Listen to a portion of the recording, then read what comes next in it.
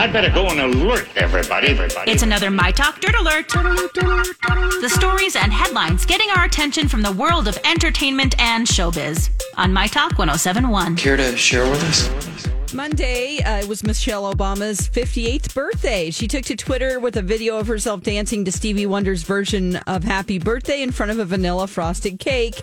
But what got the real attention was Barack's sweet message to his wife that made social media swoon. He said, "Happy birthday, Michelle, my love, my partner, my best friend." And his tribute received more than 500,000 likes, thousands of comments, and was retweeted 33,000 times.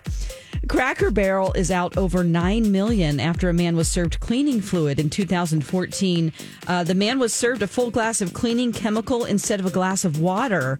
And the man says that the one sip he took left permanent damage to his mouth and esophagus, which resulted in numerous medical bills. The jury returned the verdict for compensatory.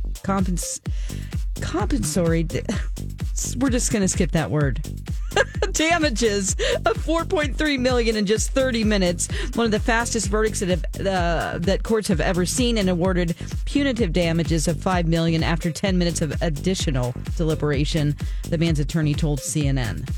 The Disney Plus original series High School Musical, the musical series, has begun production of season 3 and will feature songs from Frozen, Camp Rock, and the original High School Musical. It's going to feature some familiar faces with performances from High School Musical star Corbin Bleu and Hannah Montana star Jason Earls.